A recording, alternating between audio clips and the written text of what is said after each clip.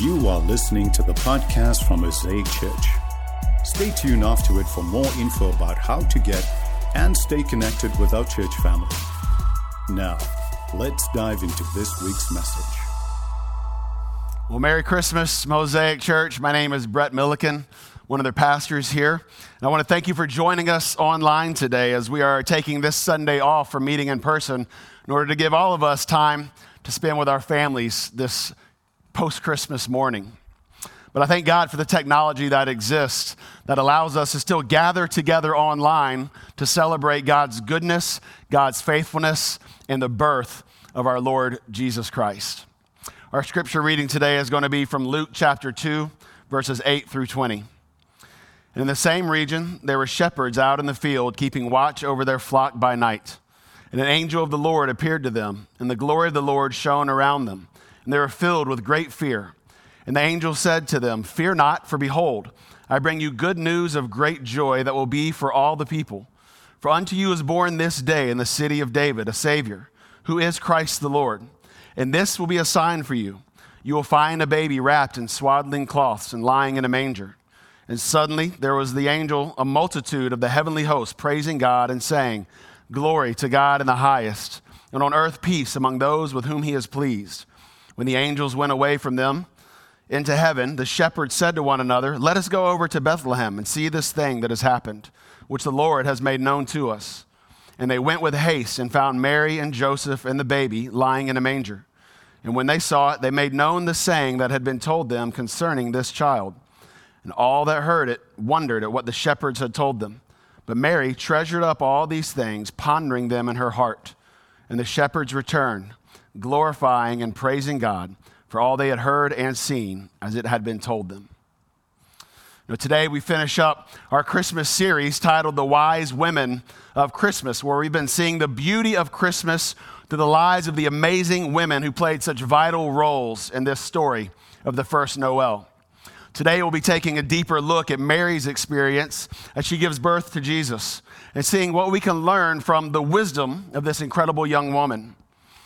This coming Saturday, we will ring in the new year, 2022. It's crazy. And whenever another January 1st comes around, it tends to cause us to not only anticipate what is coming, what's ahead, but also to contemplate what's behind. And what's behind us are two of the most difficult years that many, if not all of us, have ever been through. We've had to deal with unexpected trauma, with loss, with isolation, the polarization of our society. Be it the death of someone that we dearly love, the betrayal or rejection of someone we considered a friend. Online school has been a thing. Maybe your marriage has struggled or even come to an end, or maybe you've lost your job. And in general, people have just been kind of grumpy and mean for the last 2 years. In some way, each of us can look back over these last 2 years and ask the question, God, why? And honestly, I think that's the right question to ask, but I also think the motivation behind that question makes all the difference in the world. You see, there's a way to ask why that is rooted in foolishness, and there's a way to ask why that is rooted in wisdom. The first is an accusation of God made in an attempt to protect our own hearts, while the second is a clarification needed to help us better understand God's heart. So the last 2 years, I know that I've been tempted to ask this question from that place of foolishness. Why, God? Why would you do this to me? Don't you know this isn't easy? Don't you see all the good things that I've done for you, and this is how you reward me? Come on, God, don't you realize all this hardship is just bad press for you? As I've struggled with stuff, as I've watched some of my closest friends struggle with stuff, my heart has wanted to accuse God for not knowing what was best. And I've wanted to ask, God, why? But by the grace of God, my heart, and I think our hearts can be turned away from that reaction that wants to accuse God to a response of wisdom that seeks clarity from God. And I think what Mary shows us in our passage today can help us do that very thing. It can change our perception of the last 2 years from one of disdain to one of gratitude and faith for what God is doing in and through our lives. What does Mary show us in this first Noel that can lead our hearts to that place of wisdom? Well, in Mary's journey, I believe we see 3 things that can help us when it comes to dealing with life's unexpected challenges. We see 1, the labor of love, 2, the birthing of promise, and 3, the embracing of responsibility. So the labor of love. Almost 18 years ago, I watched the delivery of our first child. It was the first birth I had ever witnessed or seen in person, and man, it was amazing. Going into it, I wasn't quite sure if I was going to be able to make it. I mean, anyone who knows me knows that I don't handle medical stuff very well. I mean, in our birthing class leading up to that birth, I had to leave the room because I almost passed out and fainted when they showed us a cartoon drawing of a C-section. So when we stepped into the delivery room, I honestly didn't know if the nurses were going to be spending more time helping Melissa or spending time helping me. But I made it through. I got to see the birth of my sweet princess, and it was miraculous. Most amazing thing I've ever seen. But there was one moment in particular that I'll never forget. See, Melissa was going through the delivery. She had been laboring for hours. Her lips literally had turned purple because she was pursing them together so hard they bruised. And she reached the point of exhaustion. She began to murmur that she didn't know if she could keep going, that her strength was all but gone, and she just wanted it to stop. But then the doctor said 4 of the most motivating words that any doctor in that situation could ever utter. She's starting to crown. And when we heard those words, our eyes got really, really big and wide as we looked at each other. And without saying anything, we just kind of knew, let's go. A few pushes later, our precious girl was laying on Melissa's chest, and all the pain had turned into euphoria. You see, the labor had exhausted Melissa, but when she was reminded what the labor was producing, her strength was renewed, and she was able to persevere through what to me looked like an impossible situation. And I think that's true of life in general as well. The labors of life, the pain and the pressure we experience, it can just get exhausting. It can make us want to stop and just throw in the towel. But if we can remember what that labor is producing, and I think we can find the strength to keep pushing.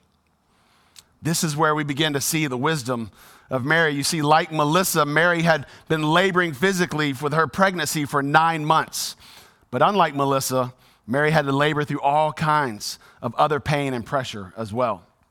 See, 9 months earlier, an angel had appeared to this teenage girl, telling her that even though she was a virgin, that she was going to become pregnant by the Holy Spirit and then give birth to the Son of God, the Lord of all creation. If that wasn't enough to freak a girl out, she was engaged to a man named Joseph. Now, it doesn't take a genius to realize that when an unmarried 15-year-old girl starts to show, people are going to talk. And what in the world might her fiancé think about this situation? I mean, according to Jewish law, he could have had her stoned and killed under the accusation of adultery. This sweet girl just minding her own business one day, just trying to love God. When God sends an angel and completely hijacks her life, she didn't ask for any of this. But there she was, not only facing the reality of an unexpected pregnancy and the impending birth, but also laboring through the pain of the mental trauma, the pain of being socially ostracized, the pain of losing the trust of her soon-to-be husband, the pain of all the gossip, the pain of not being able to worship God with her community, as she would have likely been removed from the synagogue and prevented from coming into the synagogue under the accusation of sexual immorality. But in the midst of all these circumstances and throughout the entire pregnancy, we see a pattern emerge in Mary's heart that reveals how truly wise beyond her years this young girl was. See, in Luke 1, as the angel explains to Mary what she's about to experience, Mary asks a clarifying question, but then she responds with this in verse 38. Behold, I am the servant of the Lord. Let it be to me according to your word. A couple months later, she leaves Nazareth, likely to escape the constant judgment that she was receiving. She goes to visit her cousin 100 miles away, and when Elizabeth speaks a word of knowledge about the fact that she knows Mary is pregnant with the Lord, Mary doesn't take that as an opportunity to complain about how hard it's been or how unfair it's been or how this person has failed her there or that person has failed her here. No, instead, she erupts and bursts into song. Luke 1, 38, 46, and 49 says, My soul magnifies the Lord, and my spirit rejoices in God my Savior, for he has looked on the humble estate of his servant. For behold, from now on all generations will call me blessed, for he who is mighty has done great things for me, and holy is his name. Now, in the midst of her friends and family questioning her sanity, questioning her purity, questioning her devotion to God, Mary sings, "From now on, all generations will call me blessed." Now, how many of us have responded like this over the last 2 years? We've lost relationships. We felt like racial or political outsiders. People have said things about us or accused us of things that weren't true. We've been called names. We've struggled mentally. We've all been negatively impacted by our circumstances. My soul magnifies the Lord. My spirit rejoices in God, my Savior. My grandchildren will call me blessed. God has done great things for me. I'm not sure I've seen anyone post any of that on their social media profiles. I've seen name calling. I've seen people walk away from relationships that they previously said would be lifelong. I've received and read and seen all kinds of nasty emails. And why? Because life hasn't gone the way we wanted it to. The struggle has been real. The labor has been too much, too exhausting, and we've just wanted to throw in the towel. See, we've forgotten that labor is simply the precursor to something else. We got to remember that God is wanting to burst something through us in this moment in history. See, despite her circumstances, Mary continued to labor in love, to trust that God was somehow blessing her through her circumstances, even though to everyone else it looked like she was cursed. So we read in Luke 2:18 and 19, "And when they saw it, they made known the saying that had been told them concerning this child, and all who heard it wondered at what the shepherds told them. But Mary treasured up all these things, pondering them in her heart." Now, this word treasured in the Greek is suntereo. It means to preserve something from being lost, to keep within oneself. It's the idea of holding something close so that it doesn't get lost. Now, about a month ago, my family and I went to Disney World over the week of Thanksgiving. We didn't realize Thanksgiving week is one of the busiest times at Disney World, so the crowds were pretty crazy. It was the first time our 6-year-old daughter had ever been to a Disney show. She was just absolutely mesmerized. And knowing that her focus was all over the place and that we're walking amidst a sea of people everywhere we went, I held her hand as tightly as I possibly could and made sure that she never departed from my sight. Now, I wasn't worried that someone was going to come and snatch her away from me. I just knew that if I didn't keep my attention on her, if I didn't hold her close, that I might lose her in the midst of the crowd of all those people. See, I held her tight. I treasured my daughter. That's what this word means. The other word is ponder. It's the Greek word sumbalo. This word means to meet or encounter with hostility, to fight with. In this context, it means to wrestle with the thought of something, to not just take it at face value, but to come at it from different angles, to see it from all sides. In Acts chapter 17, the same word is translated as debate. So it means to question your questions, to be suspicious of your suspicions. In other words, when Luke tells us that Mary treasured and pondered the message of the shepherds, he's saying that in the midst of her new reality, this 15-year-old new mother whose baby happens to be God in the flesh, in the midst of all the gossip and the slander and the accusations that she's endured and is likely going to face when she returns home, in the midst of her life being completely derailed by the purposes of God, Mary held tightly to the promises of God and wrestled with her circumstances in light of those promises. In other words, Mary continued to labor. Her heart filled with fears, her mind filled with questions, exhausted physically, emotionally, and psychologically, likely wanting it all to just stop. Mary kept pushing. And why? Because these shepherds had reminded her that there was a purpose to the labor.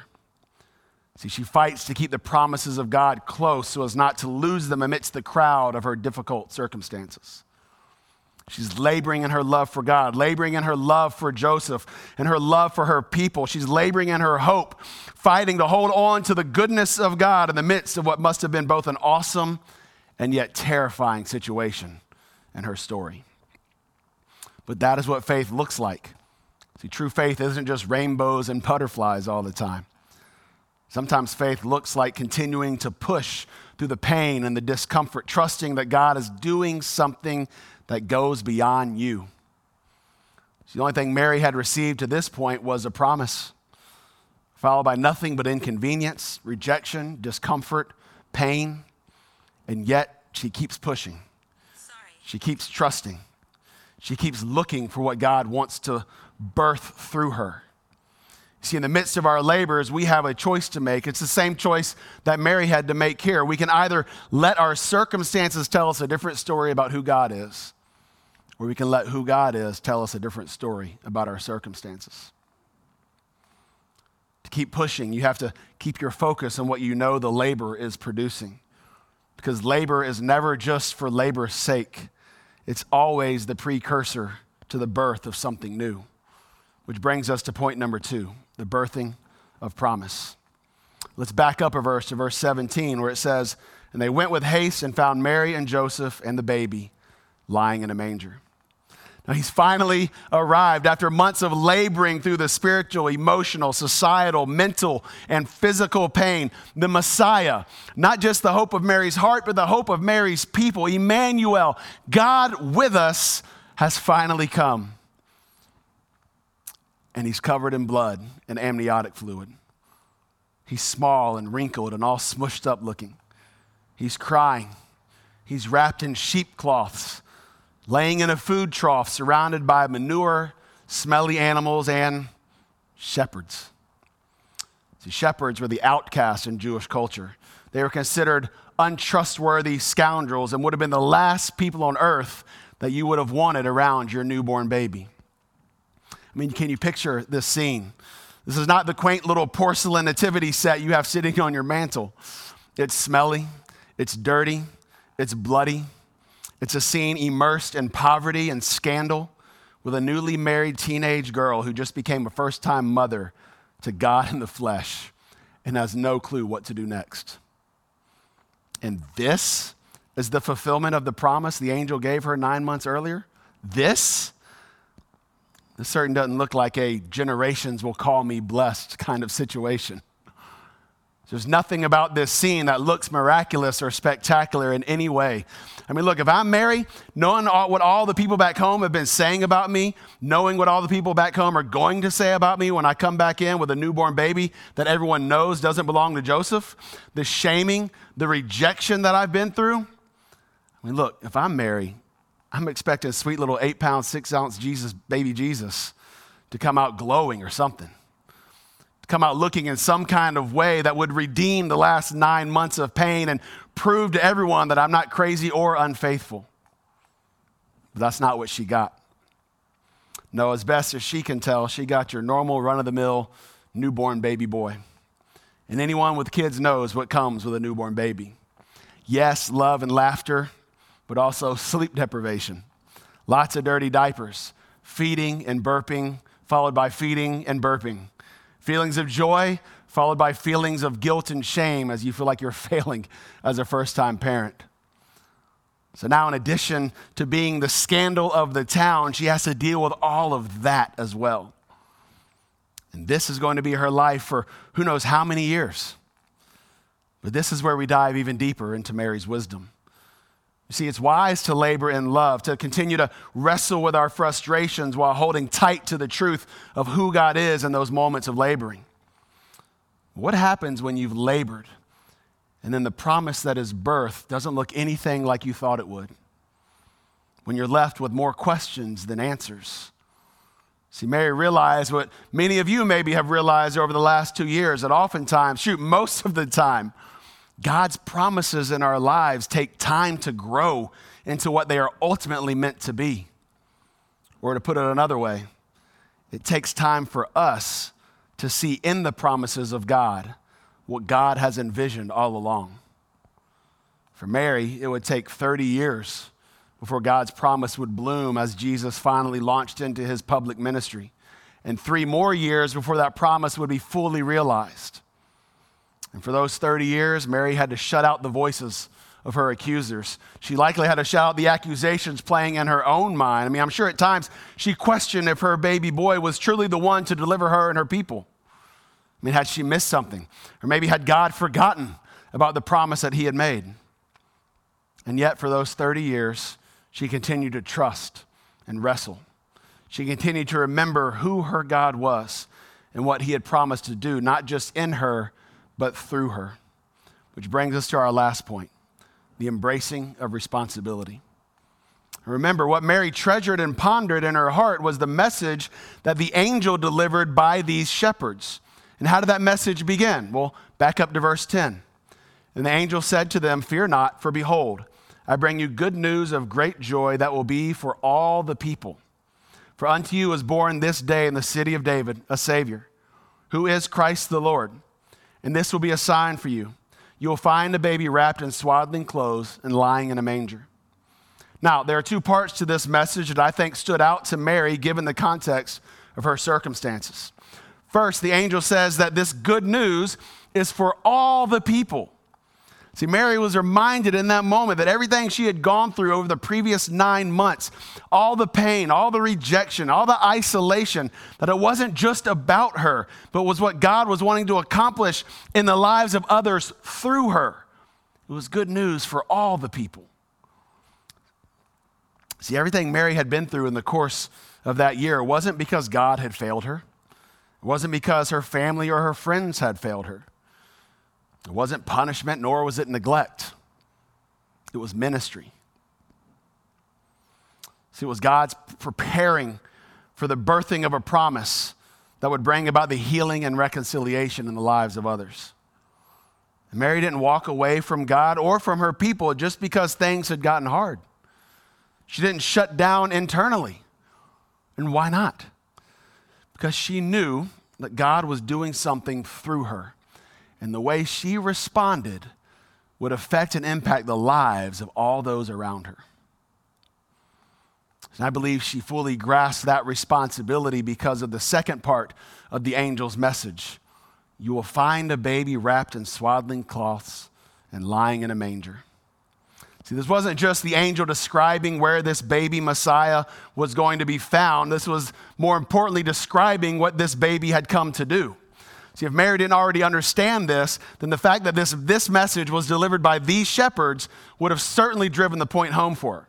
You see, the addition of shepherds to this nativity scene is what was needed to bring the message of the Messiah, the birth of the Messiah, to completion. And here's what I mean. See, though these shepherds were the lowest of the social class, they actually played an important role both in the economy and the religious system of Israel. See, sheep were not just an important part of the economy, they were also an essential piece of Israel's worship. See, once a year when Israel celebrated the Passover, each household was to offer up a lamb as a sacrifice to God. But it couldn't just be any old lamb. No, according to Numbers 6 and Exodus chapter 12, it had to be a male lamb born within the last year that was without blemish or defect. And according to the Mishnah and the Talmud, which are two books that recorded the Jewish history, oral history in the ancient times, it was the responsibility of these shepherds to ensure that there was enough one-year-old male lambs without blemish available when the Passover feast rolled around. And so these shepherds had to pull triple duty as watchmen, defenders, and midwives, delivering these newborn lambs out in the fields.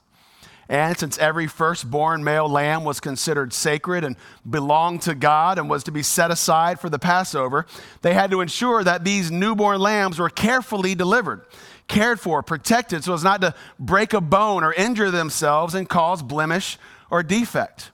Now, to help the shepherds with this task, the priests would furnish the shepherds with consecrated temple cloths to swaddle these newborn lambs in. And it was customary for these shepherds, upon delivering these lambs, to place them in a manger, which was more likely carved out of stone than it was built out of wood. But they would set them in a manger, wrap them in swaddling cloths in order to inspect them and make sure that there was no spot, no blemish, no defect. So when the angel says to these shepherds that they would find the baby wrapped in swaddling cloths and lying in a manger, the shepherds would have recognized this wasn't some ancient form of geocaching where the angel was trying to tell them where to locate the baby. No, it was a proclamation of what this child king had come to do. He had come not just to be a Lamb of God. He had come to be the Lamb of God who takes away the sins of the world. And Mary, as a good Jewish girl, would have picked up on the symbolism as these shepherds delivered that message. See, Mary had to have realized She had just spent the last 9 months of her life laboring. Had just been through the bloody, messy, painful, and amazing experience of giving birth to her precious baby boy. Also, he could give his life as a sacrifice to save his people. As Mary held her baby in her arms, she wasn't just embracing her child. She was embracing the responsibility that God had entrusted to her. The responsibility to steward that which would bring healing and freedom into the lives of others. What if everything we've been through these past 2 years, and maybe longer for some of us, what if we saw the laboring that we've endured, not as God's taking something from us, but as God's desire to burst something through us?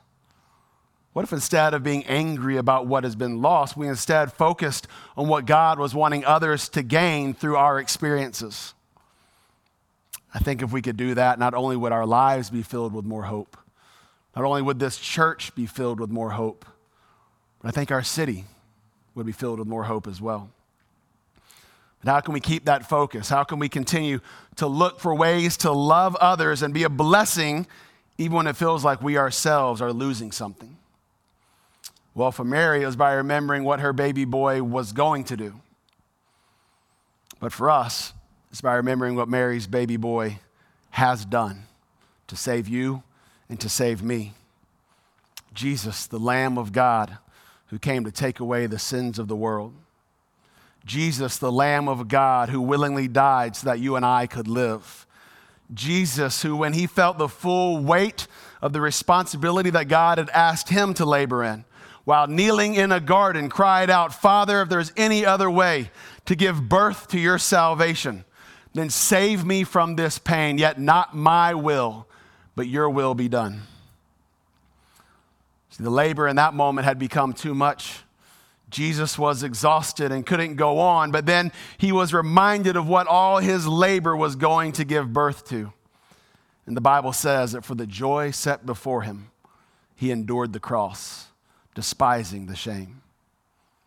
He then allowed himself to be falsely accused, rejected, beaten, and ultimately crucified. See, when you consider Jesus, when you remember that he willingly endured the wrath of God so that you wouldn't have to, when you remember that you were the joy set before him that enabled him to keep on laboring, to keep pushing, to keep trusting God to burst something through him that would bring life to you, then you can find the strength to keep trusting, keep pushing, keep laboring through your own difficulties, knowing that the life of Christ is being birthed through you in a way that will bring healing and freedom into the lives of others. So when that person says that hurtful thing or calls you that hurtful name, remember God is wanting to birth something through you that impacts their lives. When that person cuts off the relationship, remember God is wanting to birth reconciliation through you in that person's life. Or maybe you're the one who said or did the thing that was hurtful or hateful. Remember God is wanting to birth something in that person through you in the way you repent and ask for forgiveness. Remember, giving life to another always requires some kind of laboring on your part. You can try to avoid it, and you might achieve a life of comfort and ease, but in the process, you will never birth anything that is life-giving to the people around you. So my prayer is that as we head into this new year, we will learn from the wisdom of Mary, and rather than letting our circumstances tell us a different story about who our God is, we'll let who our God is tell us a different story about our circumstances. My prayer is that you will keep pushing, keep trusting, keep remembering that God is growing something in you and that a moment is coming when what God bursts through your circumstances will impact not just you, but generations to come. My prayer is that your children and your grandchildren one day will look back on this moment in history and they will hear you tell of the stories of all the pain and all the difficulty and all that God did in you and through you in the lives of others, and that they will call you blessed. I hope you can say amen to that. Let me pray for us. Lord, we thank you for your goodness. Lord, in the last 2 years, in the midst of all the difficulties, all the uncertainties, all the pain, all the isolation, all the discomfort, Lord, your purpose has remained and your love has endured. Lord, we allowed ourselves to get distracted. We've allowed ourselves to be led astray by our circumstances. And Lord, we just say we're sorry and we ask for forgiveness. And pray, Lord, as we head into this new year, that you would give us new eyes to look back on the last 2 years, to see all that you've been preparing us for, all that you've been wanting to birth in us and through us to impact the world around us. Lord, I pray that you would help us to keep our eyes fixed on Jesus, the author and the perfecter of our faith, to run this race with perseverance, to endure through the labor, Lord, knowing that what you're doing in us and through us is ultimately not about us. Jesus, the way you laid your life down for us, may we now lay our lives down for others. May we look for those opportunities to love, those opportunities to be a blessing. And ultimately, Lord, in the midst of everything that we have lost in reality, would you help us remember, if we've gained you, we have all that we need. So Lord, I pray, speak to our hearts. Lord, for those who don't know you, Lord, reveal yourself to them. Help us to be the kind of church, the kind of people who, despite our circumstances, people will look to us and see our good deeds and praise our Father who is in heaven. We love you, we praise you, and we bless you.